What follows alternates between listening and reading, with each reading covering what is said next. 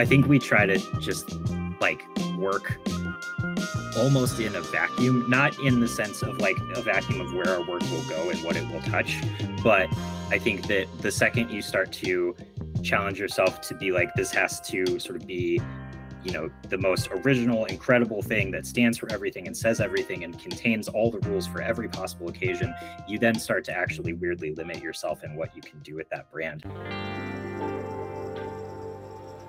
Hey, what's going on, everyone? I'm Britton Stepetic, and this is Low Key Legends, the show where I interrogate your favorite creative legends and bring you nuggets of wisdom on your creative journey.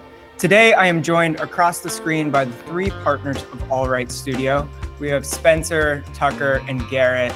If you don't know, All Right Studio is a Brooklyn-based full-service strategy, creative, and technology agency creating best-in-class work for any sort of client, big or small, established or upstart, commercial or otherwise. No house style, nor any allegiance to medium or method, meaning they can do it all, and they certainly have. So without further ado, let's get into it. Guys, it's winter. It snowed the past 2 days here in Cape Cod. Take me back to summer. I want to hear all about All Right Summer Camp. What is the kind of team building and culture building opportunity of having a company retreat, even if it's just 2 days long? Totally. So this is something that we have done as a studio, even from the time that we were basically like 3 people. We find that it's really helpful and valuable to get out of New York City and just focus on the agency from like a macro point of view, not so much client work. The summer retreat, the sort of impetus behind it was that we had just brought on our first middle management role, which at the time, the title was Associate Design Director. And now we've kind of transitioned that title into Creative Director. And basically we wanted to get the whole group together outside of New York and talk about how that was going to impact the future of the studio. We'd had a really sort of busy and hectic summer. We were learning about the concept of pitching. Everybody was kind of in a transitional moment in their role, which we can also get into perhaps later in the interview here. But we wanted to kind of talk candidly with the group about where they wanted to see All Right kind of ending up now and into the new year, and also how we would use this kind of middle management role to sort of be like a layer between 3 partners and the rest of the team. What do you guys think? Yeah, I think that, you know, primarily the reason why we started doing these, and, you know, I don't know, we'll get into it later, we can talk about it now, but we kind of have a culture of taking breaks in some way, because I think that from the start, we realized that it was very difficult for us to do any macro thinking or any truly relaxing or resting while the studio was in operation. It just was so much all the time, so currently occupied and fully occupied on what was in front of us, that we put these little like checks and balances in place, like a retreat where we could take the team away and just kind of focus on talking about the company, talking about growth, the future, team culture, everything like that. And we also have a studio break at the end of every summer where we close the studio for 2 weeks every year. We've done that since our first year in operation here, or our first year since this current version of All Right Studio, as a way to just kind of allow everyone to get some mental downtime, because, you know, even like a vacation that we took outside of that really wasn't able to do that. And we also are pretty liberal about our remote working policy. I think that is pretty obvious given that I live in Tennessee these days. And it's really, really important to get everyone in the same room for like a time where we aren't just sitting down to get stuff done. So for that reason, we always kind of go into our retreats having a bit of an agenda, but we also just make a lot of time to just hang out, which seems pretty self-explanatory, but that's really, you know, one of the kind of key like deliverables of the time together.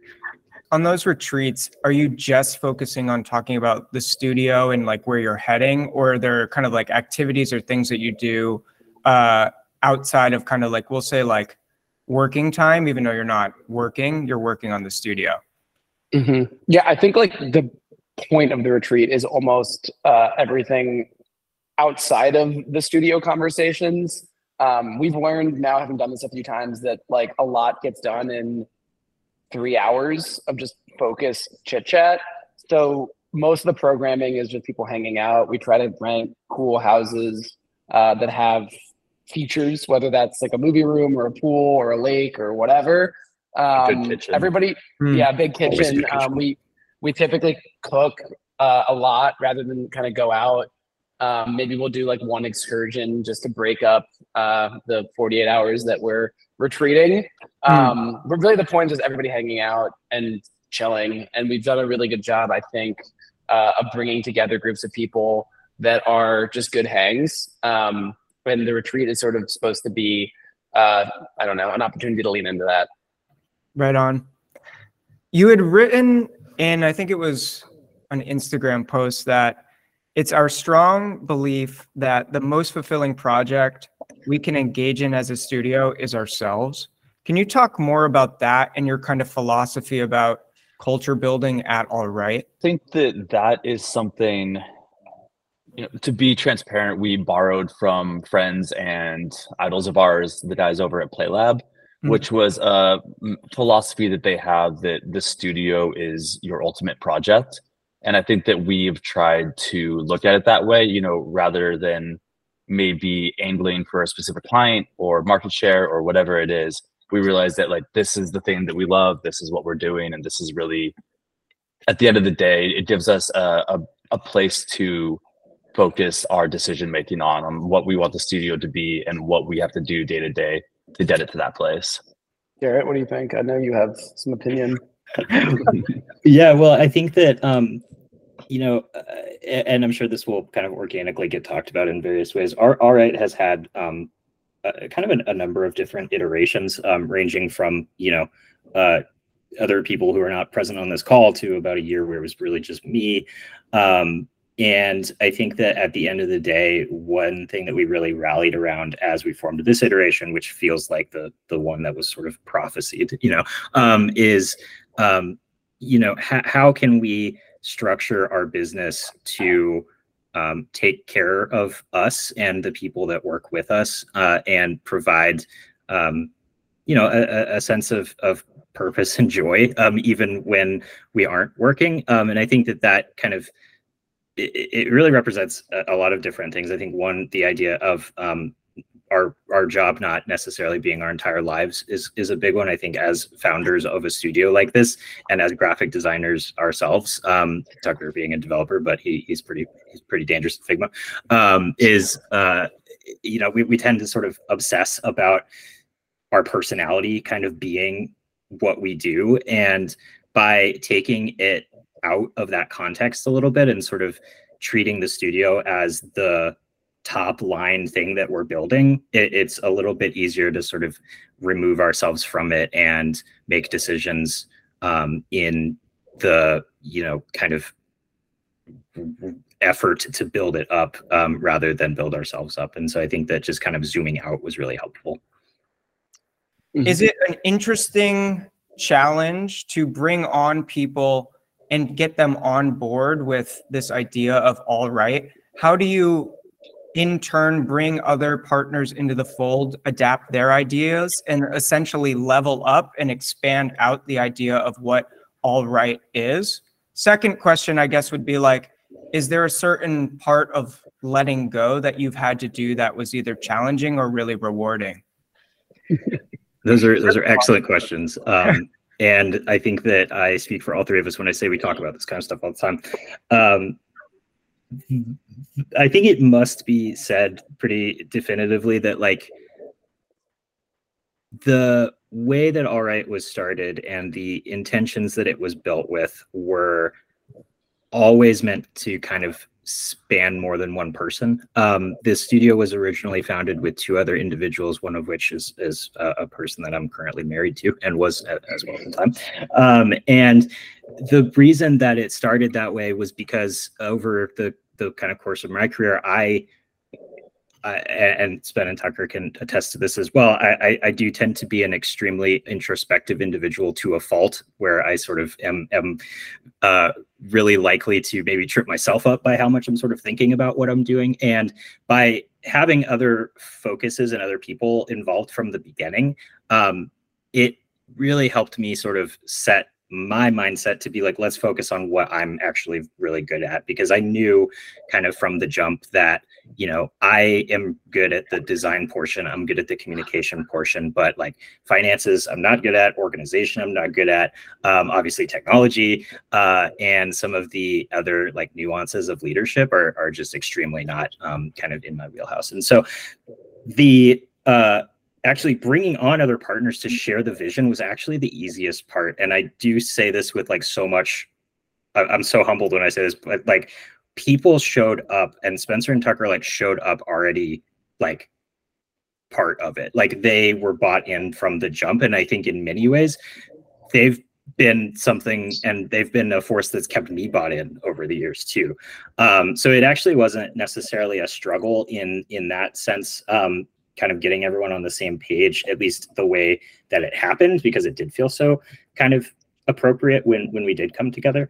And I think that by distributing sort of the leadership across three people, it really does feel like the way it was supposed to work.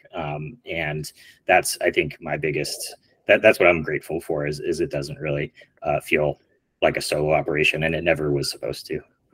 I think that something that we continuously work on and adjust to, and we're getting better at it now, being, you know, 4 years or whatever it is into this iteration, is the idea that we all came from various backgrounds freelancing. And I think that, you know, inherently the freelance mindset is so much of, I own the process end to end. You are responsible for outreach, for client management, for administrative things, for billing, for execution, for negotiation, for, you know, success metrics, everything like that. That coming in here, I think we all fell into these roles and trying to figure out like how we could split things, how we could take pressure off ourselves, how we could allow other people to do things that they were intrinsically better at. And it's been challenging, not because, you know, we want to or don't like to do it, but I think it's just, you know, when that's so hardwired in your mind of how this industry works and your experience within it, that it's been something that we kind of always are working on a little bit, about trying to make sure that everybody is doing what they're best at, and that we're also not, you know, being duplicative in tasks and requests of things. Yeah. Do you mind sharing kind of the breakdown of your roles and responsibilities? For sure. So it's also ever evolving. But right now, we maybe 3 years ago, 2.5 years ago, made the decision to drop sort of secondary titles from our job title. So our title is just partner, which is deliberate because we are doing a lot of different things together and running the business sort of collectively. But we do have focuses, and that's something we also talk about with our clients. So mine is strategy and operations, and that's also usually where projects begin. So we have these robust strategy phases, and they're also kind of operational, where we're trying to put the pieces together for the rest of the project, understand when things need to roll out, and the actual needs of the client, at least if they're not super defined. And then things get passed over to Garrett. I am responsible for our design and direction. I lead the design team. Within that is kind of a dual purpose set of individuals. Our creative director, Joe, actually spans both me and Spen's disciplines in the sense that he hops between strategy and design. And then beyond that, when we have our design team, you know, they generally, you know, report to me and everything. I think the biggest kind of way that our roles get broken down is in this kind of like gradient effect that we try to bring in. And so kind of moving from strategy, there is kind of a moment where Spencer and I are sort of like in tandem, kind of being the ones leading a project. And then the idea with that is, from my end, once things kind of move through the design, we're constantly cross-checking it against the other two disciplines, right? And so when we move into Tucker's department, which is kind of spanning, I think, multiple disciplines, even beyond technology, the idea is that there's always kind of a moment where both of us are together before it goes off to sort of one person being the main point of contact. Everything that comes through our design phase would wind up with some sort of practical output, you know, and I think a lot of times that is, you know, especially in our digital projects, a website or some sort of technical component. So I run our technology team. We have mostly contractors and freelancers that work in our technology team, we've experimented with having full-time developers. It's a little bit of a thing that's in flux right now for how our team structure looks like for that. But yeah, so I manage those teams, and then sort of the success metrics, what happens after there, that leads into kind of the top of the funnel again, where we're trying to figure out, especially right now, a little bit more of what are our financial levers to push and pull? How do we vet new business on a more pragmatic level than hype? I mean, I think that, you know, at the outset here, we really just did it by, are we treading water? Cool. And then if we're treading water, we take on the projects that were just the people that we wanted to work with, the projects that we thought were, you know, quote unquote cool or interesting or prestigious to us in our own mind. And you know, I think that, not to sound too beaten down over it, but what we've realized over the years is that, like, cool or not cool clients at the end of the day really are just clients. A project's a project. The things that make them good usually are independent from maybe the reputation they came in with or the things that we thought would be cool about it. And most times it's the relationship that we have and the things that we're allowed to do and put out into the world that really make something successful or fun or worth it in the long term. But back to what I was saying originally, I think that what we're trying to do now is to marry that a little bit more with some practical thinking about future goals, about growth metrics, about where we're actually trying to, like, steer the ship towards, and making sure that we are not, you know, selling ourselves short by, I think a problem that we've had historically is we love to say yes to work. So we take on a lot of kind of smaller projects where maybe we probably shouldn't have. And I think that we really over-index on that a little bit sometimes. And yeah, just trying to make sure, you know, we still want to do that, but figuring out how to do that responsibly, how to do that, not over leveraging ourselves or our staff, and still getting to, you know, work with the people we want to work with and be able to do the things for cheap and sometimes free for interesting causes, for cool people, for whatever it is that comes to the door. Maybe we'll stick with this subject, Tucker, for a little bit longer, and then we can circle back to the full spectrum of evolutions of all right. But saying yes and saying no is definitely something a lot of designers and freelancers, entrepreneurs have trouble saying.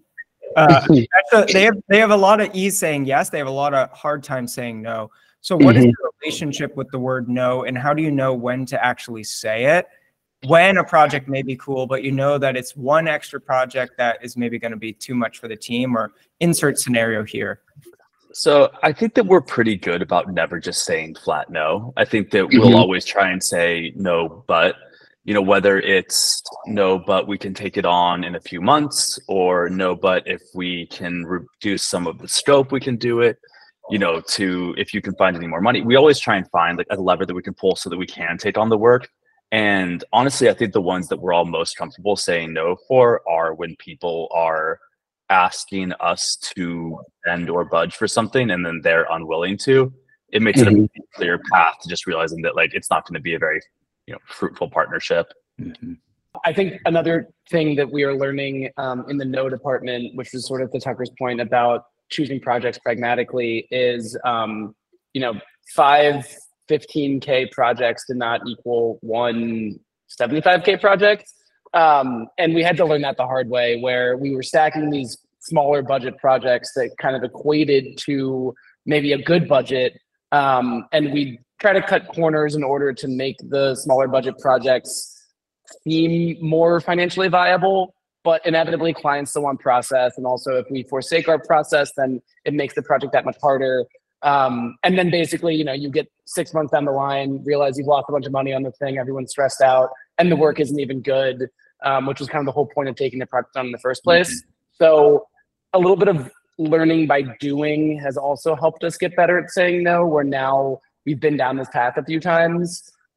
So it's a lot easier to just recognize when we're starting to get ourselves into a situation that could end up poorly. One of the things that I think has been really helpful, at least for me to learn, and I think all of us, is that it is often for the potential client's benefit that we say no, because I think especially when you are dealing with the type of project that does start to stack up, some of the smaller ones like Spencer's mentioning, there's so much of your client invested in a project like that. It's often almost their entire bank account. Sometimes it's their entire lives. It's very frequently something that's like so much more important to them than a CMO at some, you know, larger company. And what we found was that we had, through a combination of guilt and imposter syndrome and wanting to just be the best that we can be, we would say yes to those things, and inevitably, like Spence said, they would you know, it wouldn't always turn out great. And I think that we would realize that you know, it just wasn't doing our clients that couldn't really afford the full big process any good to get that haphazard version of it. And at the end of the day, we're really all about customer service because that's what we're doing constantly. And it was really more out of respect for our time and theirs than any other reason. Are there certain red flags in, let's say, like a potential client gets into your email, you have an introductory call? Are there certain red flags that you're looking for if they would be a good partner or not? And then I think also, in addition, are there certain values that you don't cross the line or compromise on as a studio? So we don't take this type of project because of these reasons. So that's two questions wrapped into one. The red flags question is really interesting because I do think that we have very finely tuned bullshit detectors at this point, but we don't always listen to them. A lot of the times we'll see the red flags, they'll be kind of blaze orange and waving, and we'll kind of just ignore them or acknowledge them and just be like, you know, maybe we can project manage our way around this. And I'd say like 99.9% of the time, the red flags are an issue. Like if there are red flags at the outset, they're going to end up making the project difficult down the line. But also what Garrett was mentioning before, you know, some combination of being people pleasers and imposter syndrome, and also genuinely that we're trying to grow this business, our portfolio, what we're capable of doing. We still say yes to a lot of people that we probably should say no to. I don't really know how we get around that. Like it might just take time for us to kind of get to a place where we're able to listen more I don't know, accurately to our bullshit detectors. But yeah, there are red flags. We usually see them. They're pretty obvious. I mean, it's anything from a chaotic email cadence where the email is unstructured and like unpunctuated to, I don't know, unrealistic expectations when it comes to timing and money, to just like not passing the vibe check. You get in the video chat with somebody and immediately you're like, I don't know about this person. So weird rambling answer, but there are red flags. I just don't know that we know what to do with them quite yet. And then on the side of values, I don't know if you guys want to talk to that. To the red flag point, I think that all we really asked is for you to pay us the respect that we're going to pay you. And I think that a lot of times we get on with people that show up 20 minutes late to the first call, want to reschedule for 5 minutes later, don't know the name of our studio, think we're a different studio. Like we've really had every sort of weird first call interaction. And I think, you know, at the end of the day, what makes a successful project is like a mutually paid respect to one another. Yeah. As far as the values go, I'm sure Garrett, probably you have better things to say about this than I do. It's such a I'm the value guy. It's such a tricky question, and there's so many, you know, nuances to it. And we've been approached by people before that we're all kind of unsure if, you know, something is right or wrong or what the perception of it is. I mean, I do think that intrinsically we're all still struggling with that, again, that freelancer mindset of like, if I don't say yes to this project, will there ever be another project that comes into my inbox type thing? And so, you know, saying no for any reason, including like cultural reasons, is definitely one of it. We've turned down projects before, I think mostly for people we just don't like, or people that we don't feel are respectful of us or our team, or, you know, through the grapevine, rather than maybe like on the industry level. But I could be forgetting something that we've walked away from, Derek. Yeah, I think that there was definitely a little bit more of I don't know if I should even say this word. There was a little bit of virtue signaling in our values very early on. Like, I'll be really honest when it comes to not working with some people. I think that one example of that I won't name a name of, but you'll figure out who it is, was a large co-working company that had a documentary made about them. And in my kind of early, I think I was 26 at the time, they came into the inbox and we had a very kind of knee-jerk, like, they're ruining real estate, like blah, blah, blah. Here's kind of all the reasons why we don't want to work with them. I think that as we proceed and as I think we get older, I don't know that our view on that sort of stuff has necessarily changed, but it has evolved a bit to, one, I think, go back to that studio as project, like in the sense of what projects we take on. You know, there is a legitimate gray area in what kind of projects you take on that may be for financial or team building reasons. I think that can include money, that can include timelines, that can include the type of industry being something that is either flashy or not. And so when it comes to our values, I think that they are very related to the team, quite honestly.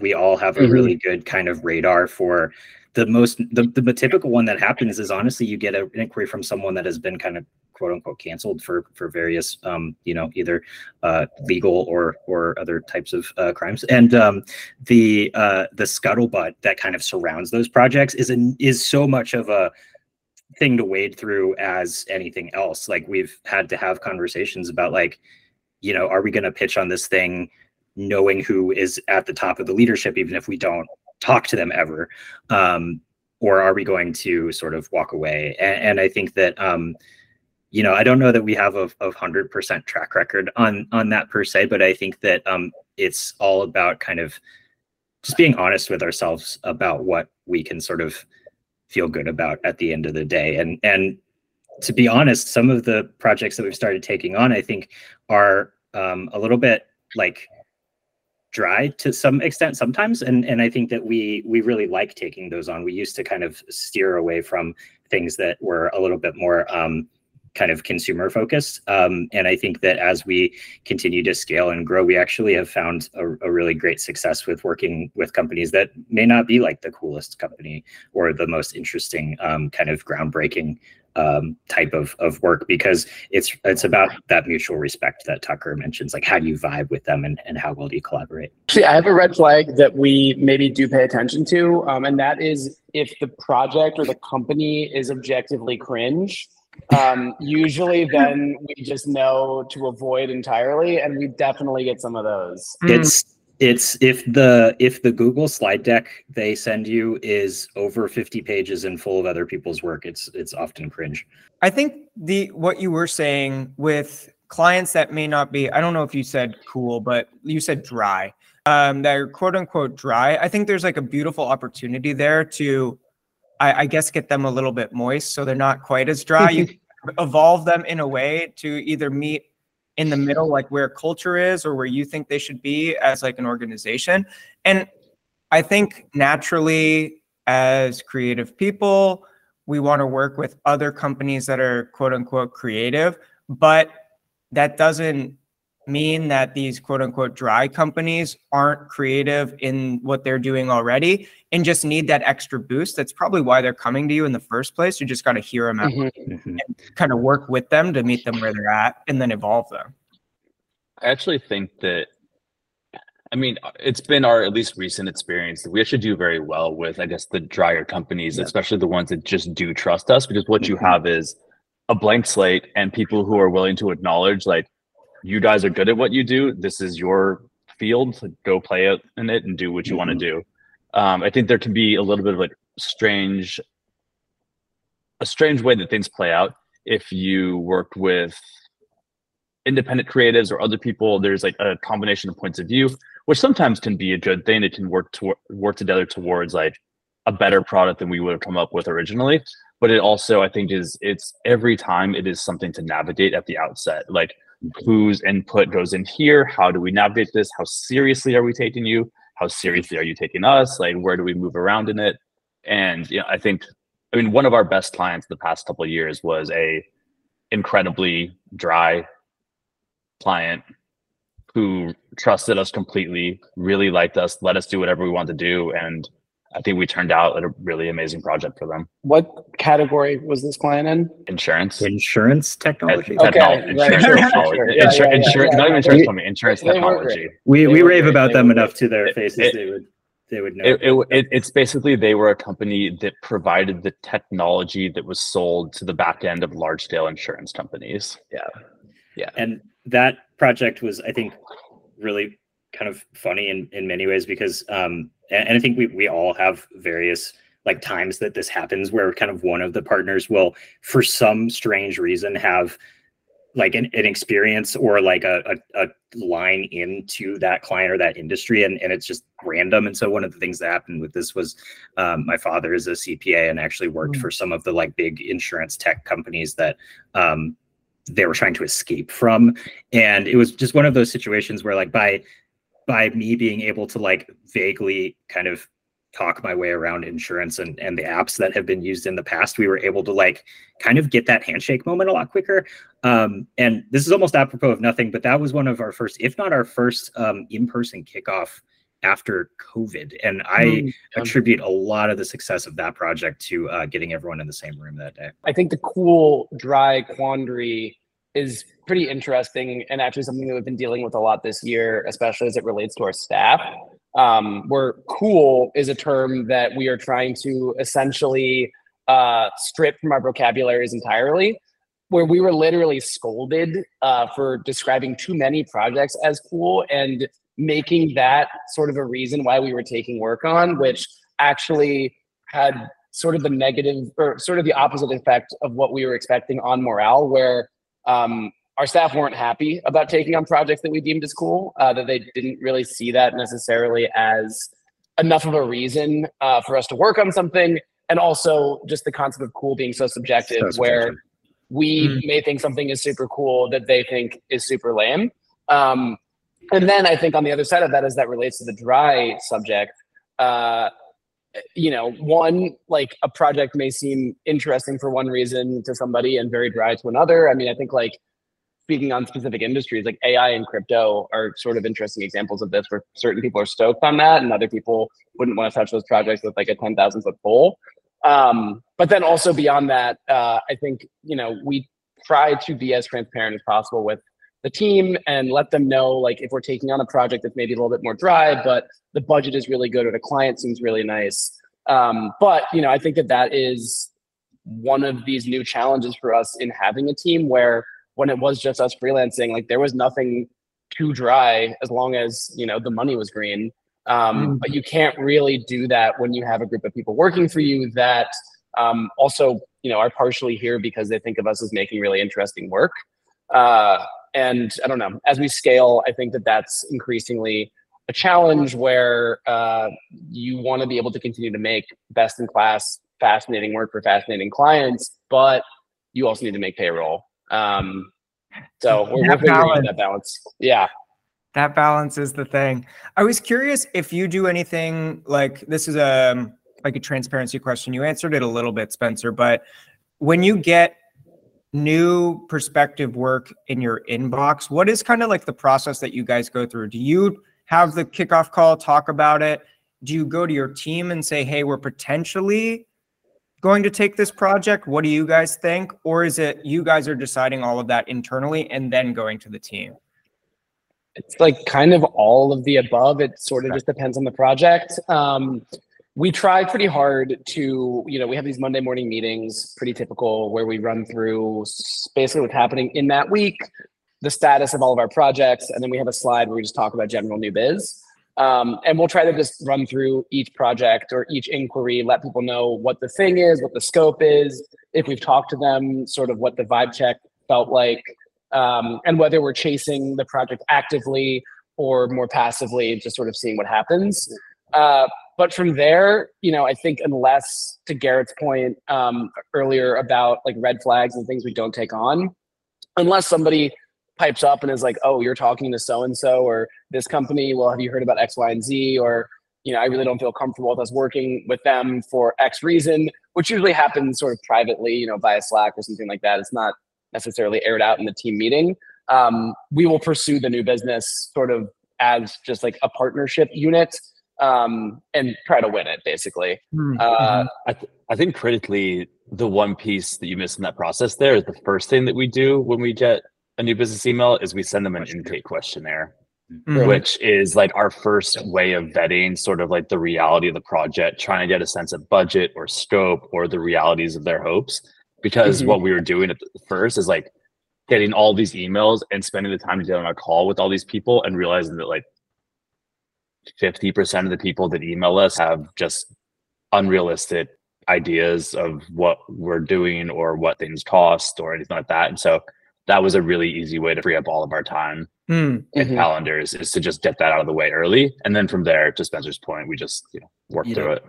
Back to that concept of transparency. One of the things that I feel like we made this decision after using the form for maybe a bit, was to put our prices very clearly, or not prices in terms of dollar amount, but sort of like budget ranges or rough kind of stakes in the ground.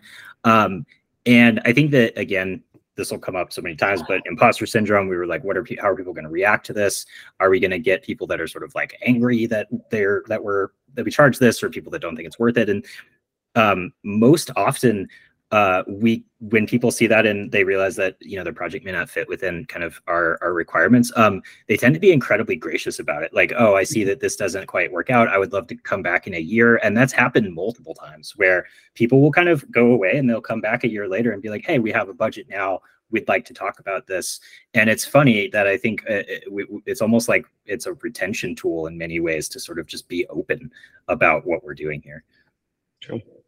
I love that. And if you're willing to share, or even maybe if you can make a copy, and I can share mine as well, and we can add this to the show notes. But we also do the same process. We just send like a quick email, and it's covering the basic questions of, let me just get it up. Like, what's your time frame? Is there a certain event that you need to hit to launch? What are you looking from us? Are you just looking for design? Are you looking for development? Do you have partners, or do you need us to do everything? Do you have existing assets, illustrations, etc., or do you need us to do all of that? Essentially, like, how large is your team? Who are the key stakeholders? Who is the decision maker? How did you hear about our work? What are you keen on? We don't do the budget range, but I actually really like that, and it might be something that I add in. Our whole thing is really to get down to scope and budget. We add some other questions in there that are just interesting, but that's 99% of why we do it is just scope and budget. Yeah. When we slide it in very subtly, where basically we're like, here's our service offering. Which of these things are you interested in? By the way, like, this is where the price for service X begins. So actually, our intake questionnaire is kind of shorter than yours. Oh shit! Ask similar questions, but it is kind of like Trojan horsing the budget question in there. Though actually, we just added "How did you hear about us?" Which has been, the answers are really fascinating and very, very funny. Like, the number of people that just came to us via Google is kind of shocking. Damn, yeah, I know. I don't know what they're looking for, but sure. I'd like to think at least that most of our inbound, or at least the leads that are legit, are organic, where it's either word of mouth, folks that we've worked with in the past, or just being a New York City based agency where we're pretty around. And I do think that there's a lot of value in being social, having a community, and being in a city like this where there's just a lot happening all the time. We've definitely gotten a number of projects that came from like one of us being at a function, meeting somebody and actually following up, which is pretty cool. Speaking of community, I mean, looking from the outside in, it seems like community is a big influence on your work in the studio. And that could be just working with organizations or events like Basketball, or working with local legends like Roberta's Pizza. So I'm curious, what does community mean to you as people, but also the impact on the studio? Well, so I have a kind of funny answer for this, which it might also be like Tucker's answer. But one of the most fun aspects of running All right now from the standpoint of community is we're getting to make a lot of new friends and sort of meet some of our heroes, and they're all turning out to be really nice and interesting and creative and just easy to get along with. And that's been the case for a while now. But I feel like lately it's just ramped up in interesting ways where the folks that we're meeting are people that we've been watching or following for years and years. And whether it's just because we're also nice or we've achieved like a certain station, these people are also down to collaborate, which is super exciting. So that's like what I'm enjoying most about community right now. And then especially being in New York, a lot of those people are here or passing through. So I feel like this year I've made like 100 new friends, which has been fun at 32. Oh, hell yeah. Do you want to name drop anyone, Spencer? Make yourself really cool. I mean, Tucker and I are really stoked to be befriending this dude, Oliver Shaw, who runs a publishing company called Friend Editions. And then also our other friend, also a Garrett, his name's Garrett Moran. He runs a company called Garrett Elizabeth Office. He's a buddy. He just was here on Tuesday with his class from Parsons in our studio. But then Michelle Matar, who referred you to us or us to you, is like a way back friend who was kind of like, you know, basically like all right in practice and really all right. And Michelle came up together through the dirty streets of New York City. I mean, aside from what Spencer just said there, which is definitely like true of, I think, our current station and the cultural relevance of New York. And I think it's been really cool to have that and to see that and to be a part of it. I think that a lot of it, I don't know how much of it's due to our beginning, but I think that a really cool thing about community was sort of when this iteration of All Right began, when the three of us became partners together and we kicked off, was right at the outset of COVID, like just before COVID really kicked off. And one thing that we got to do that was pretty cool was we got to do a lot of work for local establishments. We did work with, you know, a radio show called Love Injection, but at the Lot Radio, Roberta's Pizza, Public Records. I'm sure there's a handful more that, you know, I can think of here. And that did a few things for us. It gave us work in those times. It made people in the city aware of us. It got us in rooms with people. Those people have continued to be good to us and refer us around. And, you know, it created a reputation and a environment around us very early on for a community. And, you know, New York City is a pretty hard community to break into in a lot of ways. It's large. A lot of people want to. It's a pretty challenging thing, or it can be at points. So to have that opportunity during that time, especially because, you know, the need of the moment, especially for a lot of these people, was online presence, was, you know, an ability to reach people digitally or through means that they couldn't do in their stores or in person or at events or shows anymore. So I think it was a really fortuitous time for us, which I always have to say with an asterisk of like, I refer to it as this like cool and interesting time. Obviously, we all know how that went, but it was also on the other side of the coin too. But it created, you know, I think a lot of people have that experience with COVID of these unique opportunities were presented in the vacuum of normal life that were interesting or opportunistic at times. It definitely helped to shape and mold, I guess, anyone who was an entrepreneur at that time, and paying complete respect to anyone who was either lost their business or teetered on that line. Like my mother, for instance, who lost her theater for kids, but it ended up, the community got involved and helped to save it, and she passed it to her employees. So she moved on, and still lives on, but it took everything from her at that moment. But so paying respect to them, I do think that it was a defining moment in culture, but also like helped to evolve a lot of people so that they could understand what was valuable to them as individuals, but also as their business. And it sounds like helped to kind of supercharge your relationship and help you to form this iteration and really strengthen it and define what you're doing now and maybe even what you'll be doing in the foreseeable future. Is that true to assume? I don't want to put words in your mouth. I think that's pretty accurate. And I think that in many ways, a lot of the projects that we took on during that time are not only some of our favorites to date, even going back a few years, but also in a lot of ways form the template for what we would love to do more of. I think there was an element of like carte blanche freedom that was sort of handed to some projects in that space. I think our work for public records is a really good example of that, where, I don't think that a live stream sort of programming push was necessarily a completely original or groundbreaking idea, but it was an idea that just happened over a text message with myself and Shane over at PR. And he was just like, do you want to do this? And I was like, yeah. And we got a developer and I designed the site, and our name got to go on it simply because we sort of had the intention there. And I think that in many ways and this was actually what I was going to contribute to the community discussion. I think that, as someone who has focused almost exclusively on the act of graphic design for 31 years, I guess not 31 years, not a baby, but, the art side of things, that's always been my way of contributing or helping or providing support to my friends. Is like, if you're in a band, I'm always wanting to do we always want to do their posters or websites or whatever, like anything that can help other people who are doing really interesting things. And there was a unique sensibility during COVID that anything we wanted to do, and we being the global we could get together, put our minds to it, make it happen. And I think that to some extent, some of those projects are things that, we would love to kind of bring back, like, it's something on the level of a radio station or, a cultural kind of moment.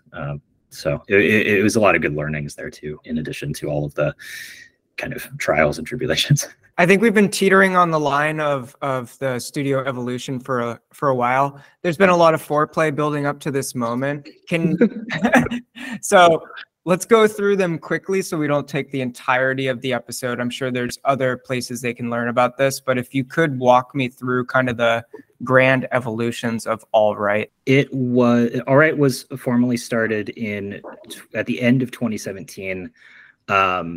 It was technically a vision of myself and my partner, Hope. We were both at the end of our jobs at the time. And it was just, I think one of the things that I had been really focused on was specifically taking on full-time jobs that would get me to where I thought I wanted to go. And the end goal was always a studio.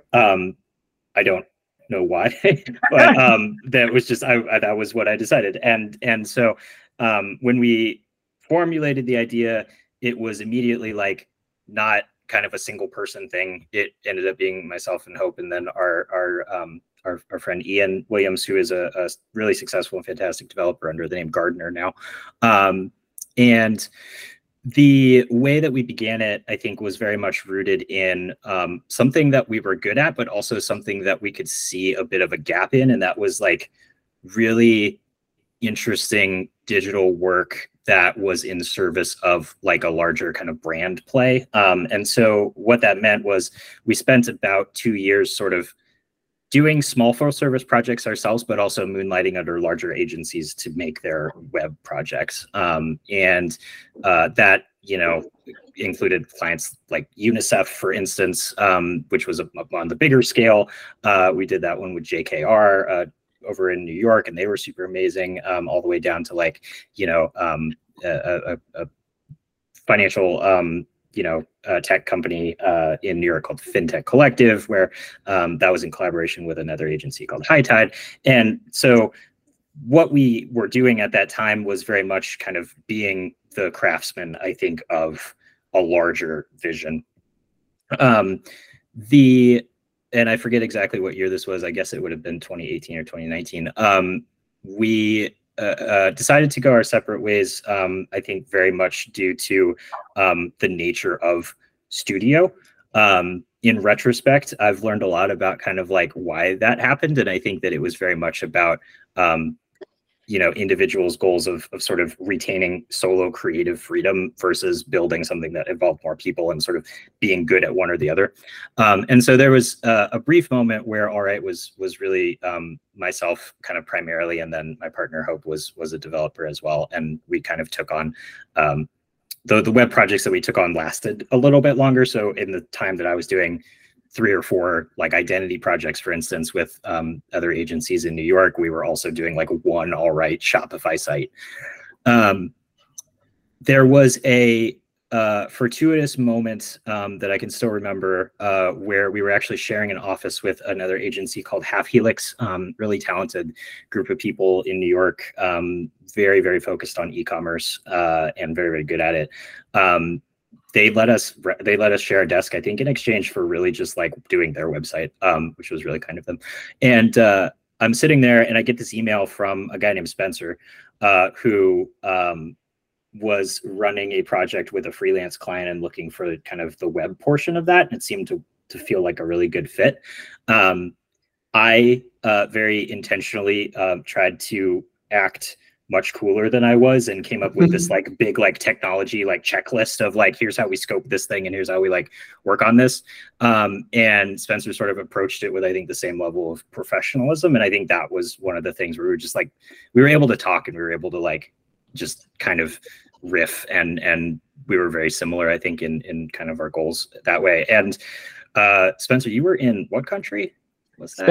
Spain. So he was abroad for at least this summer. And when he returned in the fall, I was doing all right. And then I was also teaching at Parsons, and there were many like long train rides back to Bushwick where we were just like texting about like work and studio and other people. And it was just the first time that I had been like, oh, like there's someone else that like is kind of keeping up and is as interested in this as I am. And the time that we came together really intentionally because it felt right for one. I think that there was like definitely a sense that 3 is a correct number. And when we brought in Spencer, one of the very first things he said, like the moment after like we had like made the agreement to like be formal partners, was he was like, there's this guy that I know named Tucker. And I was like, cool, another guy. Like we love other cool guys. And I believe the night that we like formally became business partners, we then went to Orbar, which is where we're having our holiday party this year. And I met Tucker for the first time. And that was sort of, I think, the beginning. I think like everything felt really magical. It was also like March 9th, was it? 2020. Yeah. It was like the Wednesday maybe before the Friday that like the bottom fell out. So there was kind of just this momentum. Things were converging in a really cosmic way. Yeah. And the last anecdote about that I think is really kind of interesting is we had had various office spaces throughout most of RA's history, whether a co-working space or a small kind of closet-y office. And when Spencer joined the fold, we made it a goal to get a different office somewhere that was a little bit more convenient and local to both of us. And Tucker was actually the only other person in that office. We decided to extend a desk to him, and that was really just the natural way that Tucker started to join the studio. Was he started working on the code end of a few of our projects. And I think that, to some extent, this is maybe not how to always live your life, but I do tend to sort of make decisions based on like what feels right and is continuing to feel right. And it just felt correct. And at a certain point during this first summer of COVID, I think we wrote him a handwritten letter or something, and left it on his desk. And then we left the room, I think. And we were like, will you marry us, essentially? And he said yes, which is, I'm grateful to this day. Yeah. I mean, pretty much I had been freelancing with Spencer up until that point while Spencer was as a designer and developer. And then once it all just sort of started piling together, it really just kind of went from there. And we got our studio space right around the start of COVID. And, to my point earlier, that was really just kind of where we worked and also hung out because there was nothing else to do. So we just spent, the next year pretty much in there working, drinking, talking, hanging out, roaming around. Listening to we had a rooftop, so we just go sit on the roof. It was fun. It was hell yeah. Your studio is in Bushwick currently? Yeah, I'm in it right now. Oh, nice. So cool. That's our new studio. We moved studios about a year ago. We got rid of the smaller one when we staffed up a little bit, and we got a new studio space probably about a half mile from the last one, also in Bushwick. Cool, because I'll just put that up as we're talking about this. It's a lot more photogenic than the old studio. I couldn't help but notice there's a surfboard in the photographs. Who's the surfer? Well, Tucker and I both surf. Tucker's much better at surfing than I am, but that surfboard's actually a piece of New York City creative agency ephemera where it actually was from Gin Lane, and it was sort of like the first thing you'd see when you walked into that office back in the days of Gin Lane. And basically, like, Gin Lane was a big part of us actually all coming together as well. Emmett, Shine sent us a lot of early work when we were kind of initially this triumvirate. And when I think the surfboard survived when they kind of transitioned from Gin Lane into Pattern, but then in COVID, toward the end of the pandemic, Pattern went fully remote, and we were able to pick up a few things from that office. So actually, a number of pieces in our studio are. I think the chair you're sitting in, the TV in the conference room, the light above our sink. Like we kind of got a nice little moment of clearing out their old stuff. But the two cool things we got from it were the surfboard, which was actually Emmett's father's surfboard, Emmett Sr., and then the neon light that we have hanging on the wall, which is a Young Jake neon light. Oh yeah. Yeah, Sweet. so they're kind of like talismans, if you will, perhaps, radiating positive energy and keeping us on the grind. Community loops right now. Our friend Ian Shiver, who's a photographer who we work with all the time and works a lot with Michelle, and works with all these different people in our community, lives in Philly. Actually, I kind of discovered him initially because of a project that Jenny and Mike did at Self-Aware for a sandwich shop in Philly called Middle Child. He's in our office working today. So like all this stuff is a very small circle. For sure. His work is insane. I mean, I'll have to ask for an intro. Maybe I can do one of these chats if he's down. He's down. I think he's actively trying to get on more podcasts. I'm sure he would. Oh, fuck yeah, let's do it. I'd say prepare yourself, strap in, but oh, I'm up for anything, man. It's all good. I was with him in Italy when he did a podcast that he like actively took mushrooms before and then like went in the ocean for a portion of the podcast. So Dust LeBlanc from Locomotive, he like we had a pre-call and he's just like, can I smoke on it? And I'm like, I don't give a fuck. And the day we were about to record, he's just like, I'm representing the studio. I don't think I should just be like vaping the whole time we're recording. But we ended up doing beers and just drinking. But yeah. There's something like ASMR centric about a person smoking on a podcast, but I feel like it has to be a raw stick, not like a vape. You have to put the mic up to it to get like the bit flip, to get like the ash burning back, like and it's like a scene from Mad Men. If it is a vape, you need the sound of the jewel, like a light, like heating up, just some sound. Anyway, I like that. Maybe that'll be my next thing, is do a whole episode dedicated to Mad Men ASMR. The whiskey pouring over the rocks. Yeah, I mean, we did get back on that one. I think another like COVID piece was that we were all watching actively Mad Men at the time, and it is a very difficult show to watch and not just want to drink and smoke through the entire viewing. I think I was in college when I was like actively watching that, and so like I started wearing like suits to class, and like I got like into character. I really wanted to be Don Draper, and I tried to like capture that storytelling essence, and everyone thought I was the biggest fucking prick. Like usually what happens when you cosplay a popular TV show. Yeah. Exactly. They're like, this guy's a fucking asshole. But the people that dressed up in medieval wear when Game of Thrones was on, similar vibe. Yeah. Kind of piggybacking off of the evolution there. You had mentioned that All Right in totality was like 7-ish years. So that was 2017 to now. So that's 7-ish years. And it seems from the outside looking in, working with clients such as Noom, Arizona Iced Tea, Post Malone, Miracle Seltzer, A24, just to name drop a few. And then some, you want me to keep going? You just keep rattling off if you want to for a little bit. Look at how No, cool no. they are. Don't you want to be like them? You should work with them. But I guess, like, how are you able to attract such a wide variety of clients? And 7 years isn't necessarily short. It's also not necessarily long. So what have you learned from your experience over that time in kind of attracting the right type of clients that you want to appear in the door? And we've already discussed, like, it's not only about cool, it's about kind of the relationship. So I'll pass it off to you from here.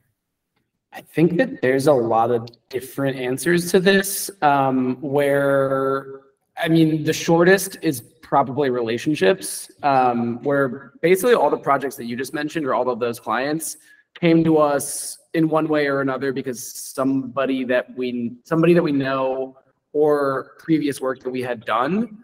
A24 is maybe the one exception where we've gotten a few referrals to them in the past, and every time they've been like, yeah, like, we love our vendors, we have all the agencies we need, like, we're good. And then earlier this year, we just got like a cold out of the blue email with a project, which was really sick. That's I think that's my print deadline tonight, by the way. yeah. Yeah. That email also came in the last day before our little holiday closure, which was really nice. It came in the Friday of our holiday closure. And Spencer and I jumped on the phone with them because we were both like, this is it. This is why we started a studio, was these moments. Yeah. So anyway, like, short answer, I think, relationship, making good work for people. And when you have the opportunity to work with somebody that may have a network or network effects, maybe going out of your way a little bit to really wow them. I think a longer answer, though, to that is perhaps the fact that we've strived for a long time to not have a house style, where, we're able to make, and to that kind of preamble point of also us working with clients that are upstarts and also well-established, we kind of bring the same level of craft to whatever the project may be. So I think that, the bigger, more established corporate clients see the more nimble, kind of sexy, creative work that we're doing for the small guys, and they want us to do a little bit of that for them. Then the smaller clients, I think, appreciate the fact that we're capable of working with the big, established, process-driven businesses, and we're going to bring that same attention to detail to their more nascent brand. Yeah, I mean, that doesn't really pay off the answer of like how those projects come in the door, but that's at least how we try to pitch these people when we're talking to them. How they found us in the first place. Do you guys have ideas? I think that the reality to that is we still don't really know how things come in the door a lot of times. Like, I thought you were going to say the Jacob Heffman answer of, doing the work, putting out the work that you want to get hired for, which I think is something we try and do. Like advice we got from a friend and an early mentor of ours, Jacob Heffman.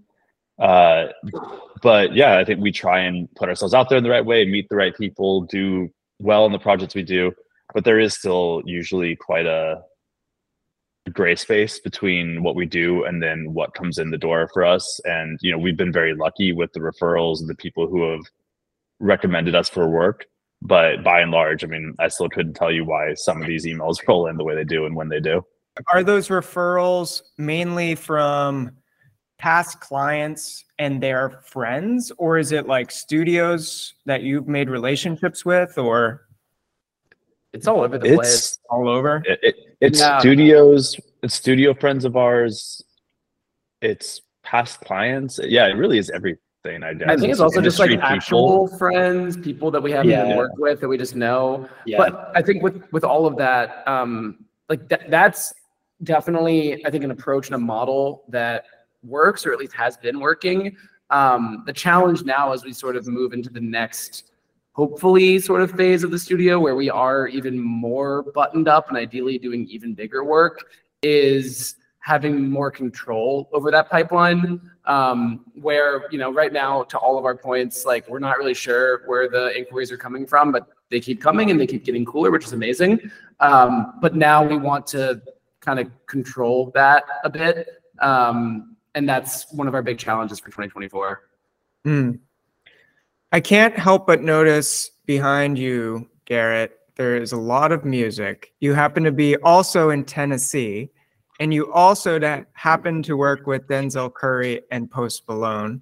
So there's two questions here. One, did you ever get to meet them on the call, which I'm assuming is no? And then what is the kind of impact of music on you and maybe as a studio?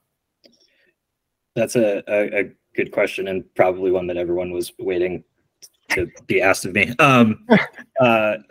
Yeah, so one, we did not get to meet any of those musicians. The who have gotten to meet, I think, importantly, is like our friend, Andrew Sauer. Sorry, I'm stumbling over my words.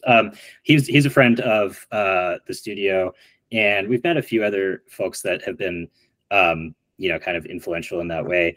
When it comes to the kind of the music end of it, that was just kind of an easy way for, I think, all of us to sort of break into areas that we wanted to be part of. I think that I've always kind of said of my work that like I want to work with musicians because it's something that I kind of deeply wish that I had the talent to do as well.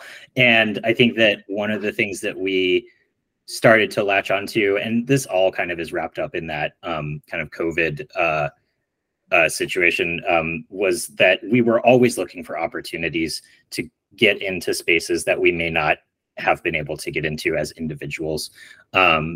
And really just the point was to interact with these people that we have always looked up to. And that could be art, that could be music, that could be a variety of different things. And really music was just one of those spots where if you're not precious about your finances or your budget, there's so much work out there. And it was a part of my personal portfolio. I know it was a part of Spencer's personal portfolio in many ways as well. And I think that we have always leveraged the music work as a way to exercise ourselves in a lower risk environment while still getting to do the same stuff that people would generally, kind of hire us for a formal project for. A few of the projects that I think have been notable in that way was, you already mentioned the Post Malone project. I would probably classify that as one of the ones where the work that we would do on our own with no prompting became the work that we got paid for, where our friends over at Playlab, they were doing, and they've done this for a couple of his album rollouts. They were responsible for all the direction of that initial album. And they just had seen us on Instagram and online, and we'd communicated a few times, and they were like, do you want to do the website? And we were like, absolutely. Like, that's exactly the sort of thing that we would love to collaborate with you on. And we just saw it as an opportunity to like spend time with people that we thought were really talented under the guise of work. And so music is always there. We've, had, I think the band Skip All thing you mentioned earlier, that was really fun because that was, we had sort of set an intention at one of our last retreat, or maybe the one before, to get more involved with kind of the community of Brooklyn and abroad. And that was like a really great Venn diagram of kind of, working with the community, working with charity, and then working with music as well, because the whole thing was meant to be a concert. So music, I think, is super important to all of us individually, but it's also just almost like a way to make cool stuff and kind of get our foot in the door. One of those things for us as well, and I have certain metrics around this, but we did a little like self-initiated series called the Jam of the Week. And so it went weekly for a really long time. And then it got to the point where I started doing this podcast, and that took priority. So we did like a song that we were listening to, and then made like a custom cover for it. We put it out on social media, and we tracked that like, and it could be even more, but it was like over $150,000 just due to just posting those Jam of the Weeks, and clients like saying, oh, we saw this, we really like that. How do we bring this energy, this vibe to what we're doing?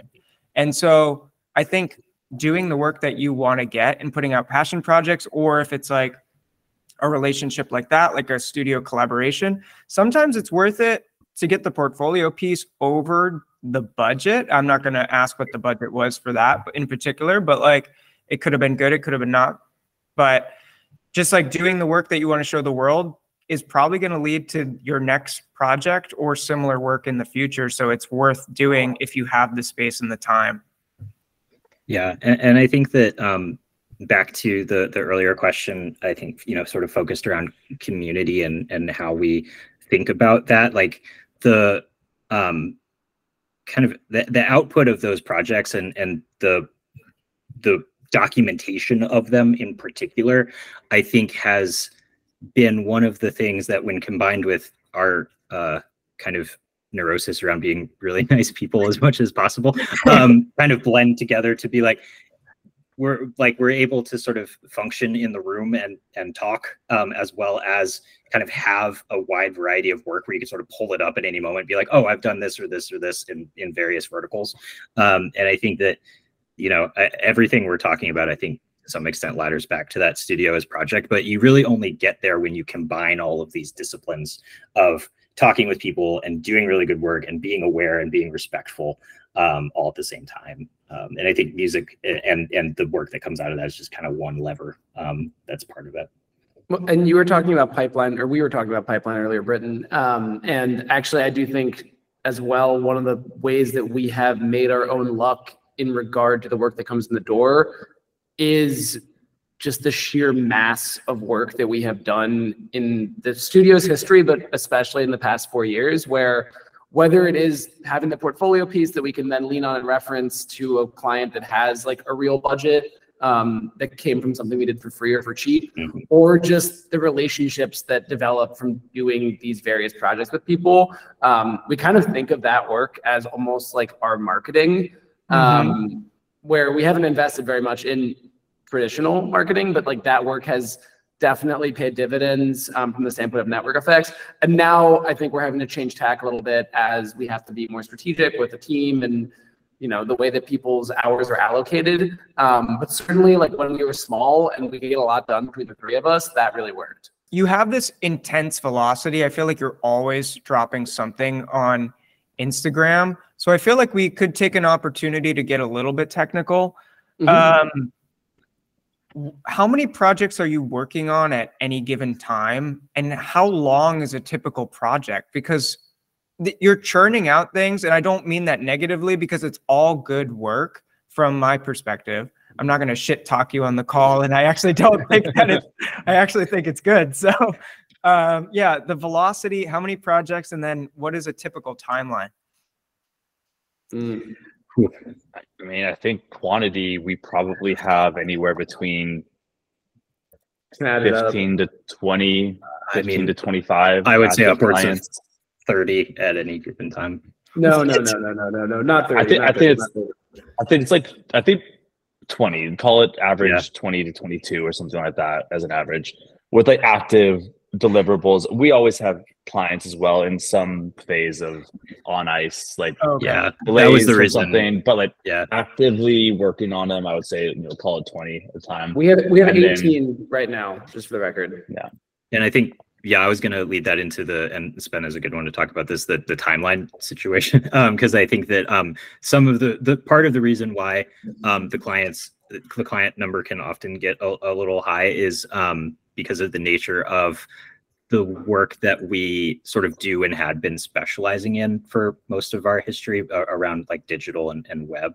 And I think that that's one of the big things that we're sort of like working on this year and next year is how to wrangle our timelines a little better. Because once you get into those more complex web builds, things start to get a little lengthy.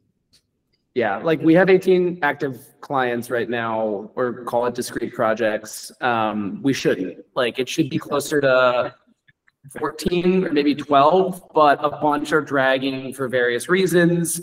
And then also just more broadly, like we just should not be working on that many things at once. It's not good for anyone. I mean, we get it done and it's fine, but yeah, like that is one of the most sort of like P1 priorities for us in the new year, is maybe orbiting around like 10 projects at any given time. And I think going back to that point I made earlier of, 5 15K projects does not equal 1 75K project. That is a symptom of the number of projects we have on right now is a symptom of us erroneously thinking that was a way that maybe we could take on these smaller budget projects that seemed interesting at the time.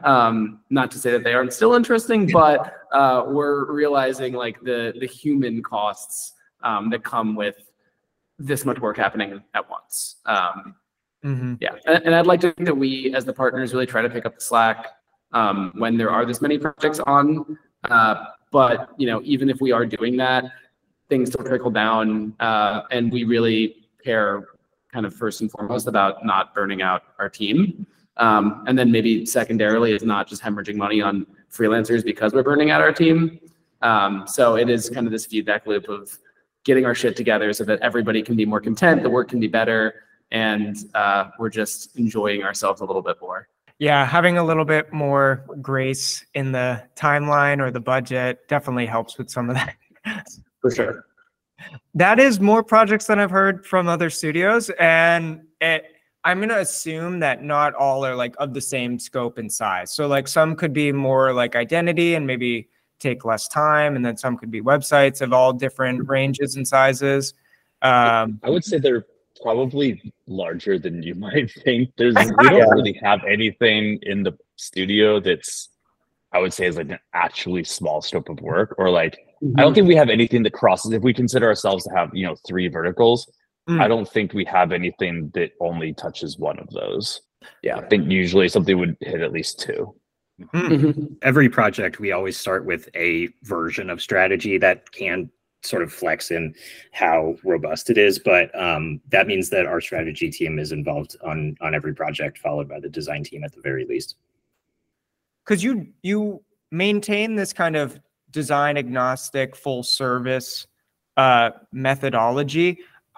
What is the impact that has on your business? Maybe we just heard that you can do so many things and then you can take on these levels of projects, and that's why your calendar is full. But maybe that is also a little bit of some of the challenge of that. But what is the breakdown of the variety of projects that you're doing at any given time? Is it is it primarily web? Because on your service listing, there's like a shit ton of things. So I was just curious how the work breaks down and the type of work that you're doing. Yeah, so a big part also of why we have so many projects on right now, and this has honestly been the case, I think, since we kind of came together in 2020, is that we are always actively trying to pay off that concept of full service and really make it known to the client base writ large that we can take on anything, and we're good at most everything. Inevitably, people know us for websites still. That's what a lot of the inquiries kind of pertain to. And so most, if not all of our projects at any given time have a web component if they aren't just straight up a website. So like we'll be doing an identity and a website or some other kind of execution and a website. But right now we have a number of projects that have no web component, which is very exciting. Like we're doing a couple identities, we're doing a couple campaigns.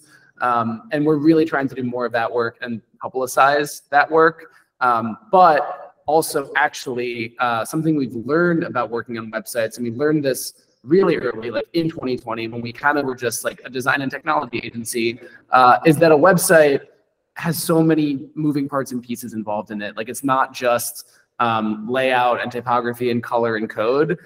It's like words and photography and perhaps like a marketing plan and maybe also like a merchandising schema and all of this other stuff that first, we didn't realize clients needed. Then we were just kind of giving away because they did need it and we wanted to get the project done. And then ultimately we started kind of quoting for, calling out, charging for, and taking on.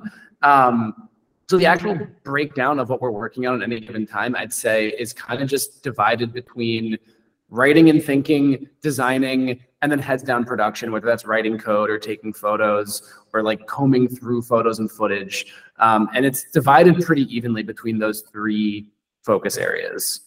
So that's kind of vague, but I think that's like a better breakdown than saying we're mostly working on this kind of project. Because it's more sort of how we're using our brains, I think. Yeah, that's beautiful. And I think that's more helpful than like 20% in this and 10% in that. So definitely beautiful. Let's jump back to community and how basketball entered your life. It ties back to music. It's a really cool sounding event.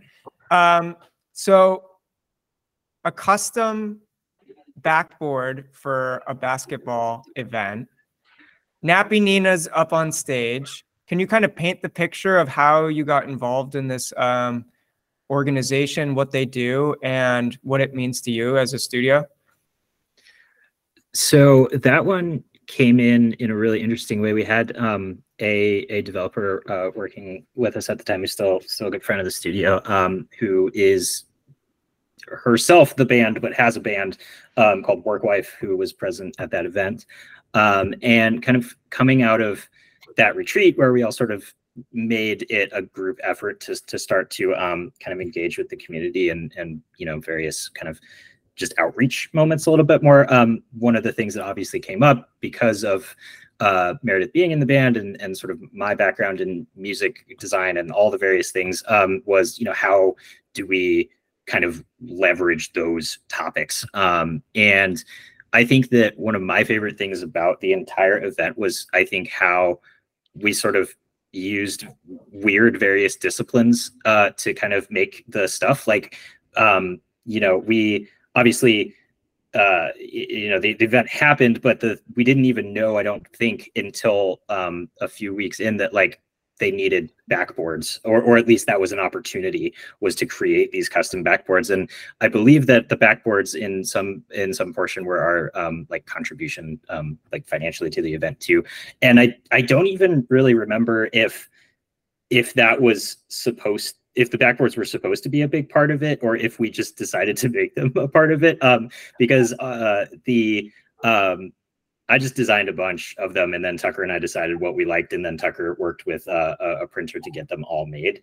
And then they were just kind of at this event while everything was going on. The event itself was really cool, but I think the kind of backbone of it was to benefit this rock camp, Willie Mae Rock Camp, which does really fantastic work for younger people who are trying to kind of get into music in various kind of life situations in different locations than you might necessarily expect for something like that. And I think that the basketball angle was interesting. Sports is something that we're always trying to do more of. The music angle was interesting, same there. But at the end of the day, it was like kind of an excuse to get all of our staff out to like a basketball game where like our logo was on a board and everyone was having a good time, and a charity was being benefited. And I didn't even get to attend. Did either of you guys get to attend the event? We had a bunch of our staff out there. Yeah, we were all out of town that weekend, but yeah, the rest of the staff went. Yeah, and so it was sort of just a kind of perfect storm of like a very interesting concept mixed with subject matter that we care about, mixed with a great cause that made a lot of sense. And I don't know, it was a good example of us like not needing to spend like, it's not like we dumped a ton of hours into like the design or the kind of production. It was really small stuff that really added up to a lot. And I think it was just nice to be able to collaborate with both, my business partners and the rest of the studio on something like that. Is giving back something actively that's top of mind for the studio?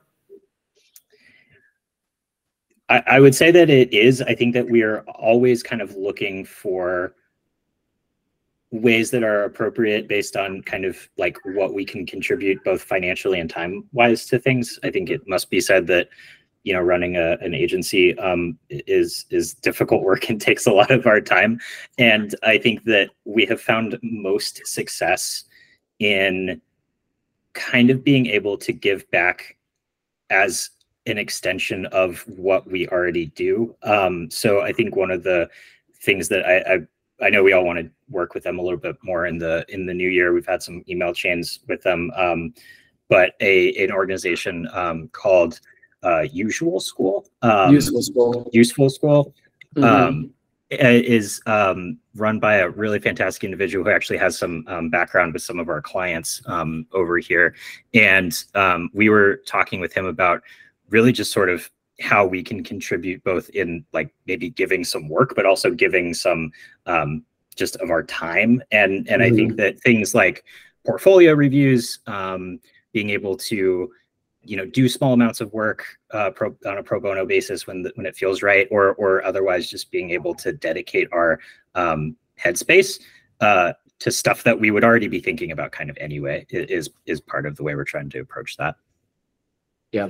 I think education is really important to us. We definitely try to involve ourselves in guest lectures, critiques, like class visits, that kind of stuff whenever we can. We definitely think a lot about giving back and would like to do more of it. And hopefully that's something that we can do more of in 2024. It's on our minds, but there's probably room for us to do more, to be totally honest. And I think just for the benefit of the podcast itself, I do want to shout out Useful School, usefulschool.com. They're a really great organization run by a very, very passionate guy who's doing a lot of good work.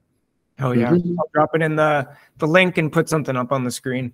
Awesome. You had mentioned sports and that it's something that you're looking to actively do more of. What are some dream industries or clients that you haven't yet worked with? Because you've certainly covered a lot of different areas, verticals, industries, organizations. So if you had any dream ones, maybe there's someone out there listening that we can make it happen for you. Drake. I want to work with Drake. He seems like a good one. I want to do the U.S. Open in New York. Hell, the tennis U.S. Open. I think that's like a dream, like cultural touch point for New York. Something in sports. I think that'd be incredible. Right on. So Drake at the U.S. Open. I think a team would be fantastic. I don't even have a huge stake in what sport it would be, but I think being able to work on the kind of the identity and the kit and all the various things that go into it would be so fun. And even I would love so much to have some of our work represented on a court or something, really big on the floor. I also like to open it up because I feel like this should be tit for tat. If there's anything that you wanted to talk about in general. Heavy and unsexy, but we could talk about this year being a weird one for a lot of people. In general. Yeah. But honestly, I don't know that we even have that much great fodder on that, besides the fact that it was definitely challenging. And I think that, I don't know, for us, extremely humbling, where we came off of 3 years of just up and to the right. And then Q1 was just slower and quieter than we'd expected by an enormous stretch. Which one showed us that it can all go away very, very quickly if you don't operate your business thoughtfully and strategically. But I think also, in talking to friends that have been in the game a lot longer than us, or at least have been successful with a team a lot longer than us, everyone basically told us to not get squirrely, not make decisions that, we'd later regret, or say yes to some really terrible project because we just needed $20,000 or something like that. And instead invest in ourselves, to, the point earlier of that being one of sort of our philosophies of how best to spend our time and energy. And so we took the time to redo our website entirely, to do a lot of kind of internal projects and visioning, and honestly just enjoy the slowness. And yeah, we got through it. Everything turned around pretty nicely, thankfully. Yeah. I mean, it wasn't just by accident. There was a lot of hand-wringing and proactivity, but I don't know. It was a weird thing also to be going through with a community where it wasn't just happening to one agency, which I guess made us all feel a bit better, but it also made it that much scarier, where it was did all of the money just disappear suddenly, everywhere? Yeah, strange start to the year. Definitely strange. And I think the question that I have for you, you don't have to answer, and I'll be transparent about my end too. It was definitely, I was consistently busy. Rogue was consistently busy, but the ability to close a project was so much harder. And then also the amount of ones that were coming into the inbox was far less, but also would pick up and then just be things that were just completely not a good fit. So that was it was encouraging, then instantly demoralizing. Yeah, I guess if there was any other things that you noticed, or maybe some inspirational words, if you have them, about what to look for, or like, I don't know, some sort of takeaway from the experience that people can lean on. For sure. I mean, I think it just kind of speaks to the fact that we, as sort of arbiters of culture, ride the wave of the culture. And that is in the good times and the bad. But, you know, I don't know, back to that topic of us not really knowing where our inquiries are coming from, but them being good and interesting. I think all of this kind of goes back to the idea of longevity, where something else that we're really focused on is kind of like structuring our process in such a way that we don't just have this like 5-year really excellent run where people know about us and we're getting all these cool inquiries and making really awesome work and like flying high, and then in another few years you're like, oh, whatever happened to those guys? Like, we really want to figure out how to craft our business model and also the work we make and the way that we work and the people that we work with in such a way that we're still here in like 15 or 20 years. And we're just like better evolved versions of ourselves. Like, I'd way rather be, you know, like the character actor who you're still seeing like 40 years later and he's got like gray hair, but you still love when he shows up in the movie, than the movie star that has this good run and then just kind of disappears from the face of the earth. I mean, if we got like a big enough bag that's why we disappear from the face of the earth, then sure. But yeah, I think that this year having that rocky start kind of reminded us that you know, we need to be thinking about this in a way where our time scale isn't just like year to year. We're focused on, I don't know, like the next decade, without trying to plan that out. Just knowing that the goal is that if this all goes according to plan, like we're still here doing this in 10 years. Yeah. Yeah, I think I literally posted on Twitter today as we're recording something along this very subject line of like, no one cares about the like who's hot at the moment and then disappears. It's like we care about the person that like lasts a decade or 3 decades and continues to make great work. Isn't that why we set out to do this job, to make great work for as long as possible? Yep. And I think also, honestly, like that's where having, you know, 18 active projects can get especially dicey, where there are only so many ideas, there are only so many solutions. And I think you need to be somewhat judicious about delivering that to clients. I mean, I don't know, we could probably keep coming up with new ideas forever for 1 million clients if under duress, but I do also think that part of that longevity conversation is continuing to remain solid, you know, like not to keep making like movie references, but like more of a Tarantino-esque approach where everything is really killer and you're a lot more choosy about what you put out into the world than somebody that's just going for mass, and maybe there's sort of like a certain consistent through line of like a high level of execution, but some of the plots aren't great. Some of like the special effects don't hit. Michael Bay. Yeah. Transformers 38. Yeah. And like, I don't know. I think when you just put a lot of stuff out, some of it starts to lose its luster. We're not there yet, but I do think that's something that we need to be conscious of as we head into the next year too. I mean, I think it's been an interesting thing. You know, I think in the initial way of us kind of coming away from a freelancer mindset into, all right, we're a studio, we're doing things in the studio. What does that mean? How can we lean on each other? Like having a staff, what does that mean? Delegating tasks, responsibilities. And I do think, to Spencer's point, like one of the things we're working on now is this scale and concept of time, in that this is actually something that we can do like this in this current form for a long time and stop thinking about it in like 6 months or 12 months of a time scale, but like actually try and realize that if treated correctly, we can have a thing that continues to do well for us and grow with us and give us the vehicle and the voice to really kind of take it wherever we want to. How should we think about branding in 2024 and beyond? Because I think that is something, not from like a trend perspective, about like the shift in kind of how we perceive brands in this modern day culture.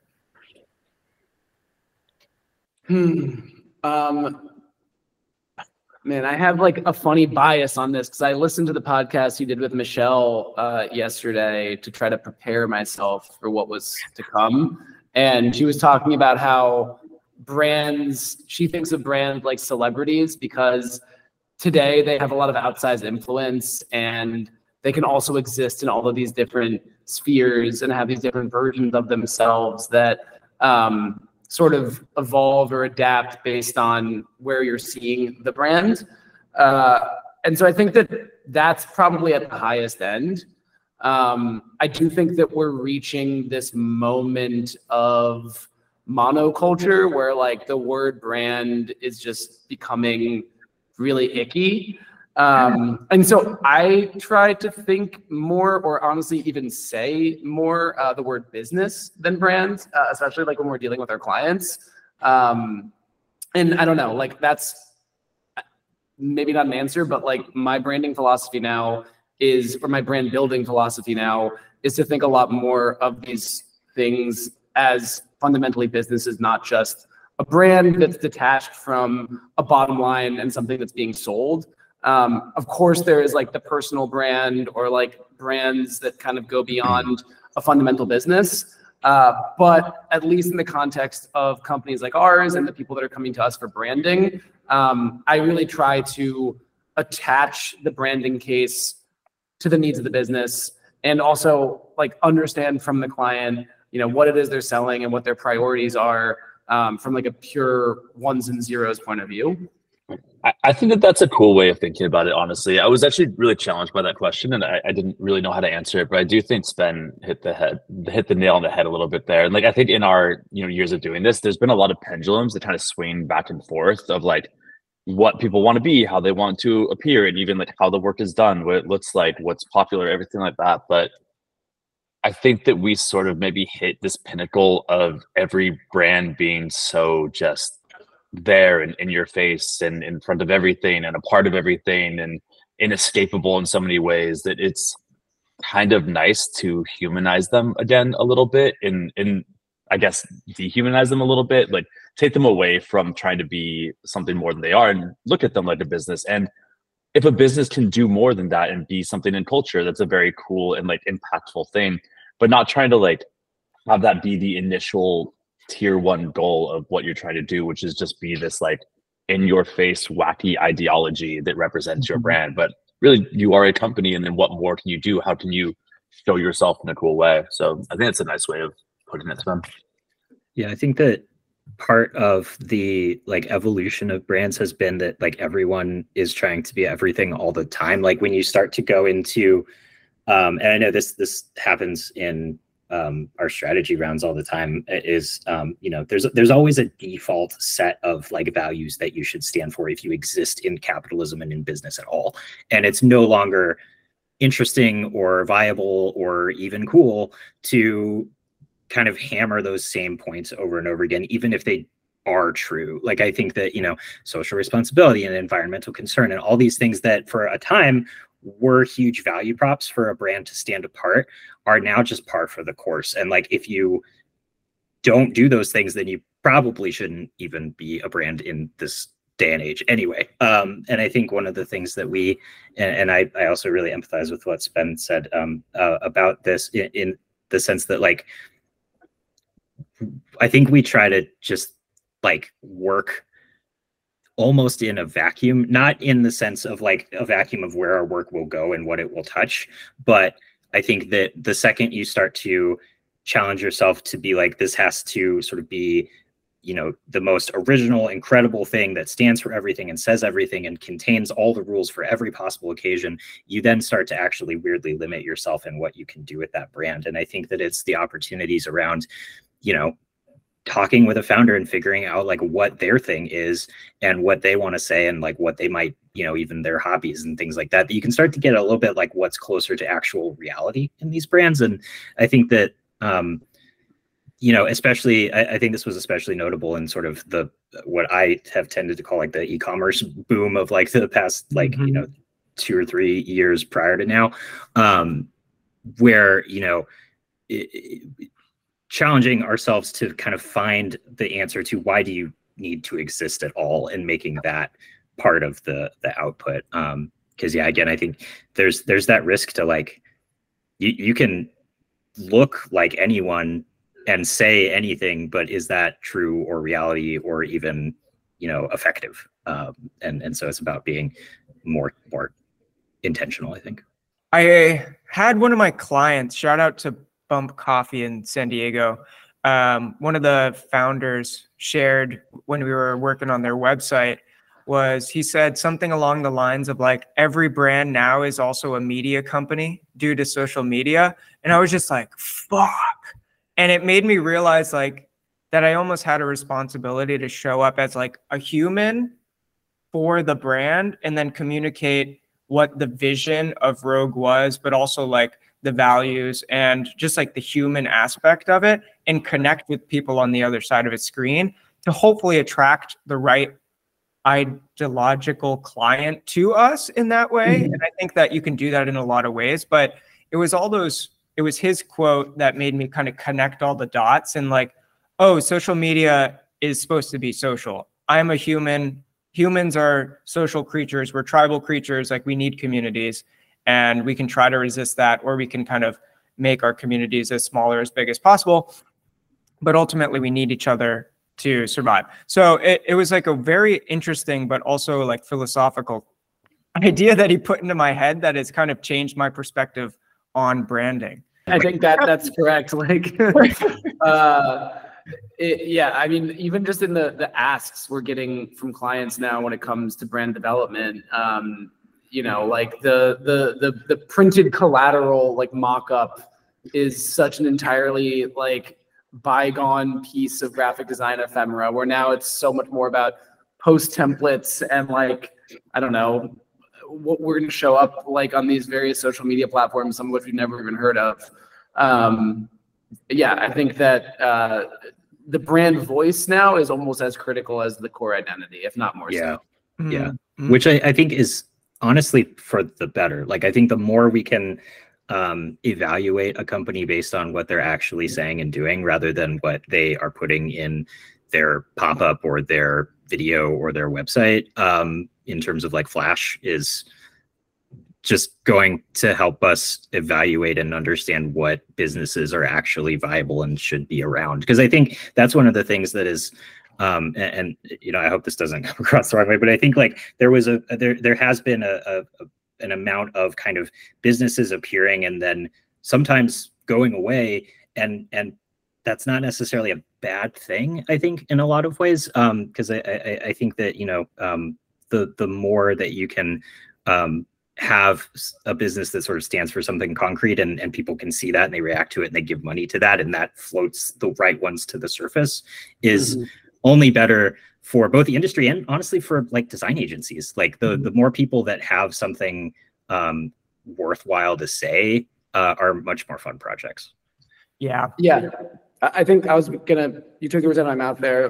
We were talking about cool, dry, whatever, those kinds of projects earlier. Projects that are, I won't say cool, but clients where they should actually have a brand. They should be investing in their voice and the way that they look and feel, and sort of the customer experience that begets, are so much easier to work on and work with. We've done a lot of projects where you're having to sort of like force an identity into something that just doesn't even really require it. And while we can do that, it just makes the work a lot more challenging and also at times a lot more vapid. When you get to work on a project or a type of business that actually then benefits from having a strong brand, like it sells more product or it reaches more people, that just makes the work so much easier. It just flows right out of you. It makes sense. So that's definitely something we're chasing too, now that we're like a little bit further along, getting to work on projects where essentially the brief enables us to make better work. I think compelling can be our new word for cool, probably. I like that. There we go. Yeah. Let's do some fun, fast questions. Let's do it. What's something that is fueling you creatively outside of design right now? Movies. I was really gonna say horror movies still. Yeah.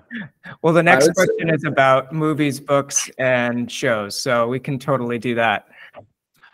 Well, I'm being fueled by life in general, quite frankly. I don't know. There's just so much going on out there. Like that's what's keeping me juiced up. The human experience, really. Yeah. Yes. Yes. What's one book, movie, or album that has changed you as a person? I love that question because there are definitely answers to it, and I would love to say the right one. I don't know. I want to preface this by saying that this is either going to be like a deep cut or it's going to be like so obvious that everyone's like, why are you even bringing this up? Was a film called Primer, which I'm sure we've all at least heard of or have seen out there. It was sort of this quintessential like low budget film that sort of made the rounds. The guy who directed it went on to do, I think he did special effects for Jumper, and then he did a few other films, or Looper maybe. And but the reason that it made an impact on my life was that I read a little bit of the backstory of how that film got created, and it was essentially this director starring, producing, directing, writing, composing, and editing the film entirely himself in his garage, while he was also an engineer, I believe, or some kind of mechanical trade. And that just made a huge impression on me. I think the film itself is quite vibey in the sense that it's like all very green and sort of like tinted, but that sort of almost, I think, probably masks some of the low budget quality of it because it like looks cool. But the plot itself is so complicated that you do have to read the Wikipedia page to understand it, and I won't vouch for that. But the way it was created and the output was such like a specific point in my life where I was like, oh, this guy like did all of this himself for no money just because he wanted to and he thought he could. And that was really big for me, where I was like, maybe I could just decide to do everything and find the right people to work on it with. This is a quick answer. I think like skateboard magazines probably had a really big impact on me. Just seeing cool advertising in them for the first time. And I think that that's still like a well that I go back to, just thinking about art direction and like referentiality. And I don't know, just kind of like seeing early design executions that as like a teenager I was able to wrap my head around because they just looked cool. Compelling. Wheels turning. Yeah, compelling. Right. They sold product. They made me want to buy stuff. That's for sure. I definitely think mine would. I've struggled to find one thing, but I think somewhere in the idea of like avant horror films or indie music when I was younger or something like that. I grew up in a really small town that was pretty like monotonous in the way that it thought and acted, and so those sort of inputs were definitely the things that like helped me understand that there was a world outside of that world, or like seeing these weird strange images. I mean, you know, like Harmony Korine or something like that in the more public view, just like making pictures that didn't exist elsewhere, or like were net new or showed just alternate ways of thinking, or that like you could be a part of something that looked entirely different and felt entirely different. You expect me to have an answer to my own question? I would love to hear your answer. Yeah. Okay. So I have answered this a couple times. So my main one album that kind of changed my life was like the first Beastie Boys record. Miles Davis was another one. These are answers that I've given on the show.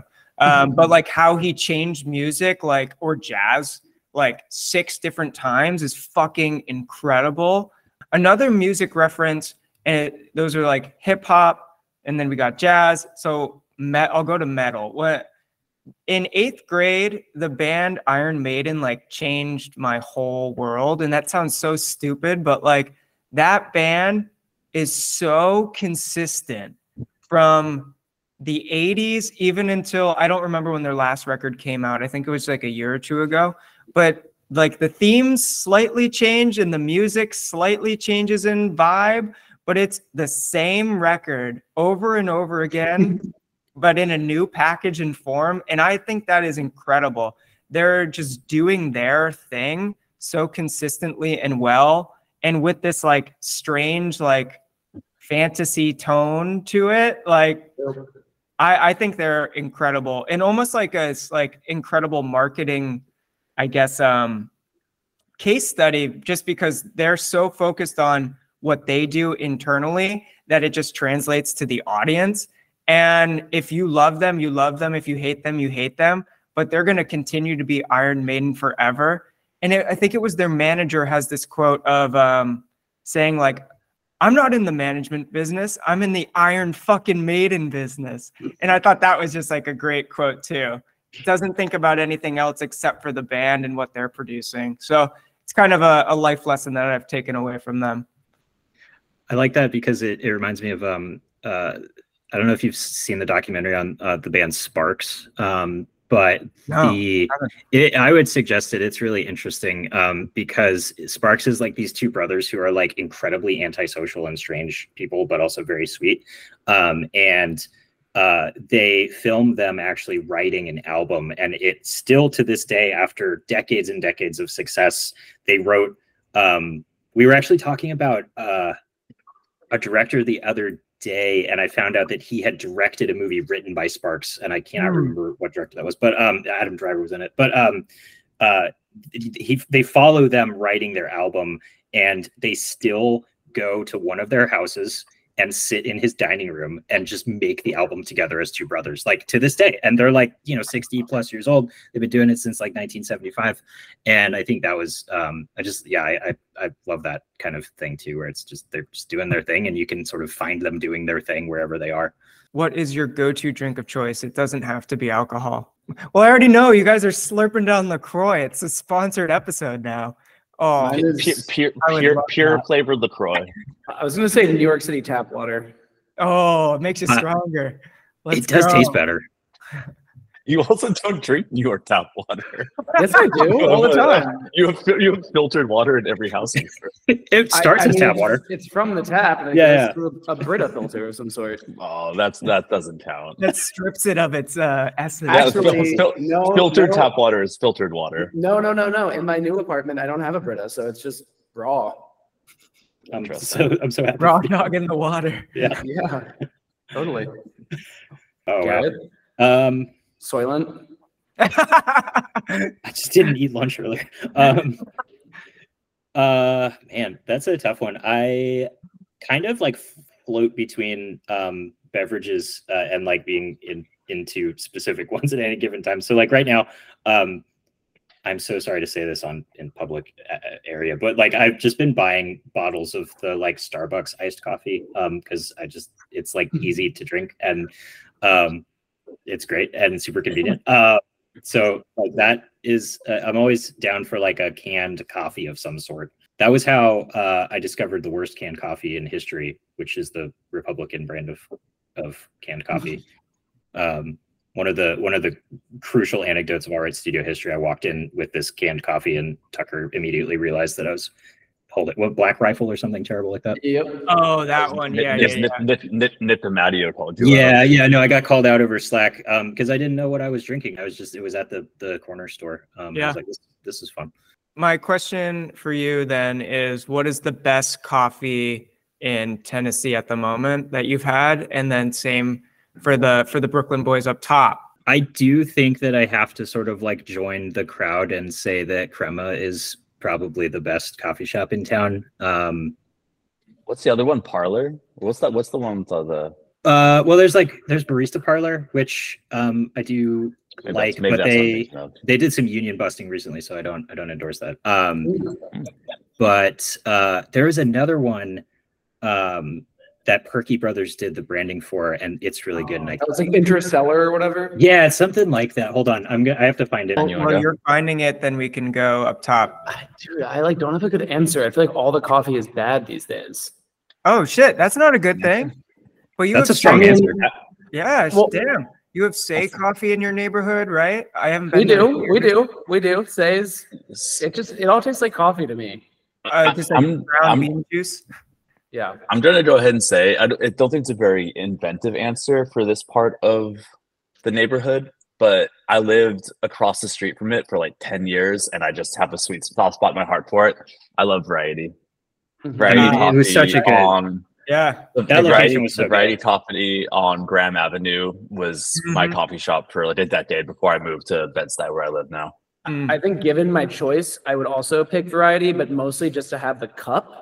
because the cup is kind of like an accessory where you can just kind of like casually like suck on the straw and like, you know. I mean, I have all of the art muds they put out here too. I don't know. I love variety. That place has been good to me forever, and it's definitely popular and picked up, but good cup of coffee and a good crowd. It's a prestige cup. I was a big variety head. I'm in for the cup personally. The Nashville shop is called Retrograde, and I don't let me forgetting the name spoil it because it is fantastic. Hell yeah.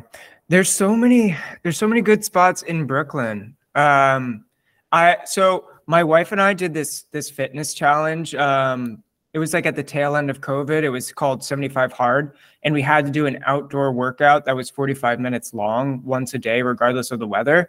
And we used it almost as an excuse to like travel around the neighborhood. And we had it mapped out in a 45-minute walking radius, all the coffee shops, and like on a spreadsheet, like a fucking lunatic. We had which place did the best of what thing. So like this place had the best cappuccino. This place had the best iced coffee. Like if you wanted a pastry in addition to your coffee, this had it. And we were what neighborhood? So we were in Red Hook. So we would go to because at the time it was baked, and then also Black Flamingo in Red Hook. Was Canteen over there at the time? Smith's Canteen? That was a really sick spot. That was the first time I'd ever had an espresso lemonade combo. Oh shit, that sounds great. But I haven't been to Canteen, no. I think it's closed now. I think it was owned by the same people that had that chicken place. Okay. Too. Yeah. That can be my insufferable coffee take, which is that I am still waiting for New York to pick up on the espresso tonic. We talk about this a lot. That is like my favorite afternoon coffee drink. That I only really want coffee in the morning.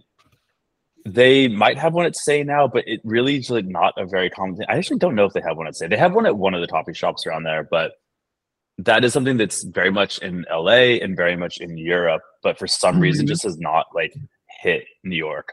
I don't know. Maybe we're all too stubborn East Coast people. Yeah, it's like that video of the dude getting yelled at for asking for a scooped out bagel. You can't add adulterants to your coffee here.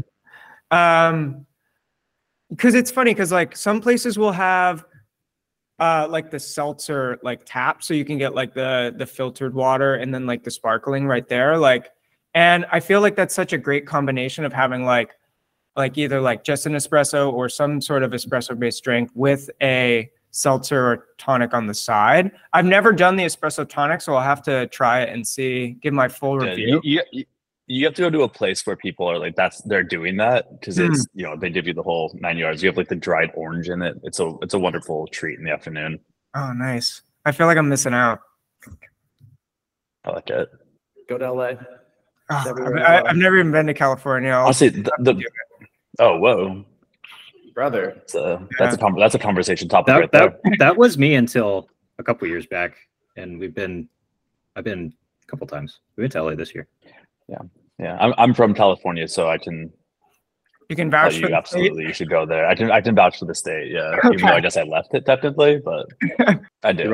California apologist over here. What advice would you give to your younger self? It could be at any age. Don't change anything. Just do all of the stupid crap that you're gonna do anyway, and it will probably work itself out. Hard to not be super corny with these ones. I think it's definitely an element of like trust yourself. Just like don't be worried about taking the jumps. I think that I think everyone, but speaking personally, had a lot of moments of needing to just sort of like take a blind dive into the deep end and just make it work out. And the more I did it, the more comfortable I got with it and the better things turned out from it. But when I was younger, definitely the first times you do it, it's just a big risk. And knowing earlier on that like you're gonna be fine. And if you care enough, you're gonna work it out. This question always makes me think of like time travel movies where they're like, if you go back and you adjust one thing, like the whole world explodes. And so that's like that's the mentality I go into it with, where I'm like, what would I tell myself that I don't think would like result in a different outcome? I think that probably some notion of like, at the end of the day, like everything's kind of the small stuff is something that I would maybe tell myself. Just not sweating some of the details. But in reality, I think that, you know, there's a lot of stuff that I would probably say was like a less good personality trait that still got me to where I am now. And I think just kind of working on yourself as you go is important. Well, I feel like we're at a point where we're winding down. We've been going for long and steady. There's a A24 print proof that needs to be done, so time is of the essence. Are there any closing words that you would like to extend to the audience? At allright.studio on all social media. Wait, hold on. No, I think our Twitter is underscore. Yeah, I know. Yeah, no, you don't have to follow us on Twitter. You can follow us on Instagram though. Twitter is Twitter's a different. Aren't like most of you just like off Twitter? Garrett, yours is closed because I tried to find you and like read all the things that you used to write on there. I don't know if I could even find yours, Tucker, if you have one. Tucker's Twitter is fantastic because he just started tweeting like I don't know what the word is, but not mentions to other people. Adding new tweets. I have a very nondescript Twitter account. I'm much more of a lurker on Twitter. I enjoy Twitter. Nice. But never really got into the posting on it. Yeah. Gotcha. And then Spencer's is like, I'm trying to do Twitter. That's like literally like what it says. that's correct. Actively trying to tweet. Yeah.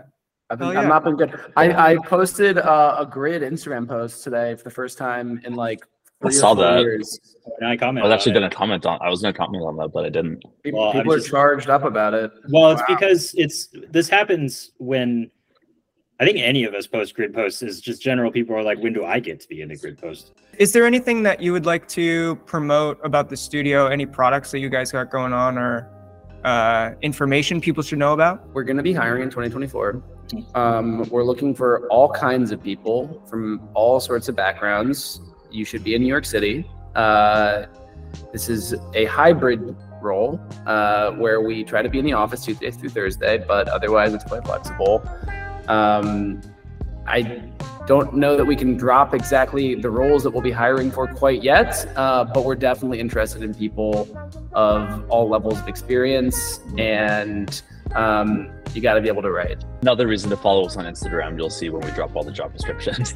I mean, how would we summarize this episode? I mean, it sounds like to me that the studio is the project, it's the greater project. The clients are an extension of that. I mean, I think just trust yourself, make the work that you want to see in the world. Sometimes you should take the budget at face value. If they're good people and they're doing something cool and it could help you out in the future, it might be worth taking. We also learned that 18 projects, 20 projects at a time may be too much. So to the audience out there, remember that we're all legendary and have an amazing story of our own. So on the journey, take the time to be kind, to grind and unwind. That's the main important part.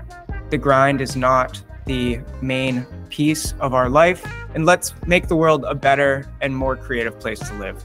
Thank you so much, guys. It was really a true gift and pleasure. It was great to meet all of you. And I mean, this is our first time chatting, so thank you so much for being here. Yeah, no, this was Our amazing. pleasure. Thank you so much. Yeah, thank you. Yeah, for real.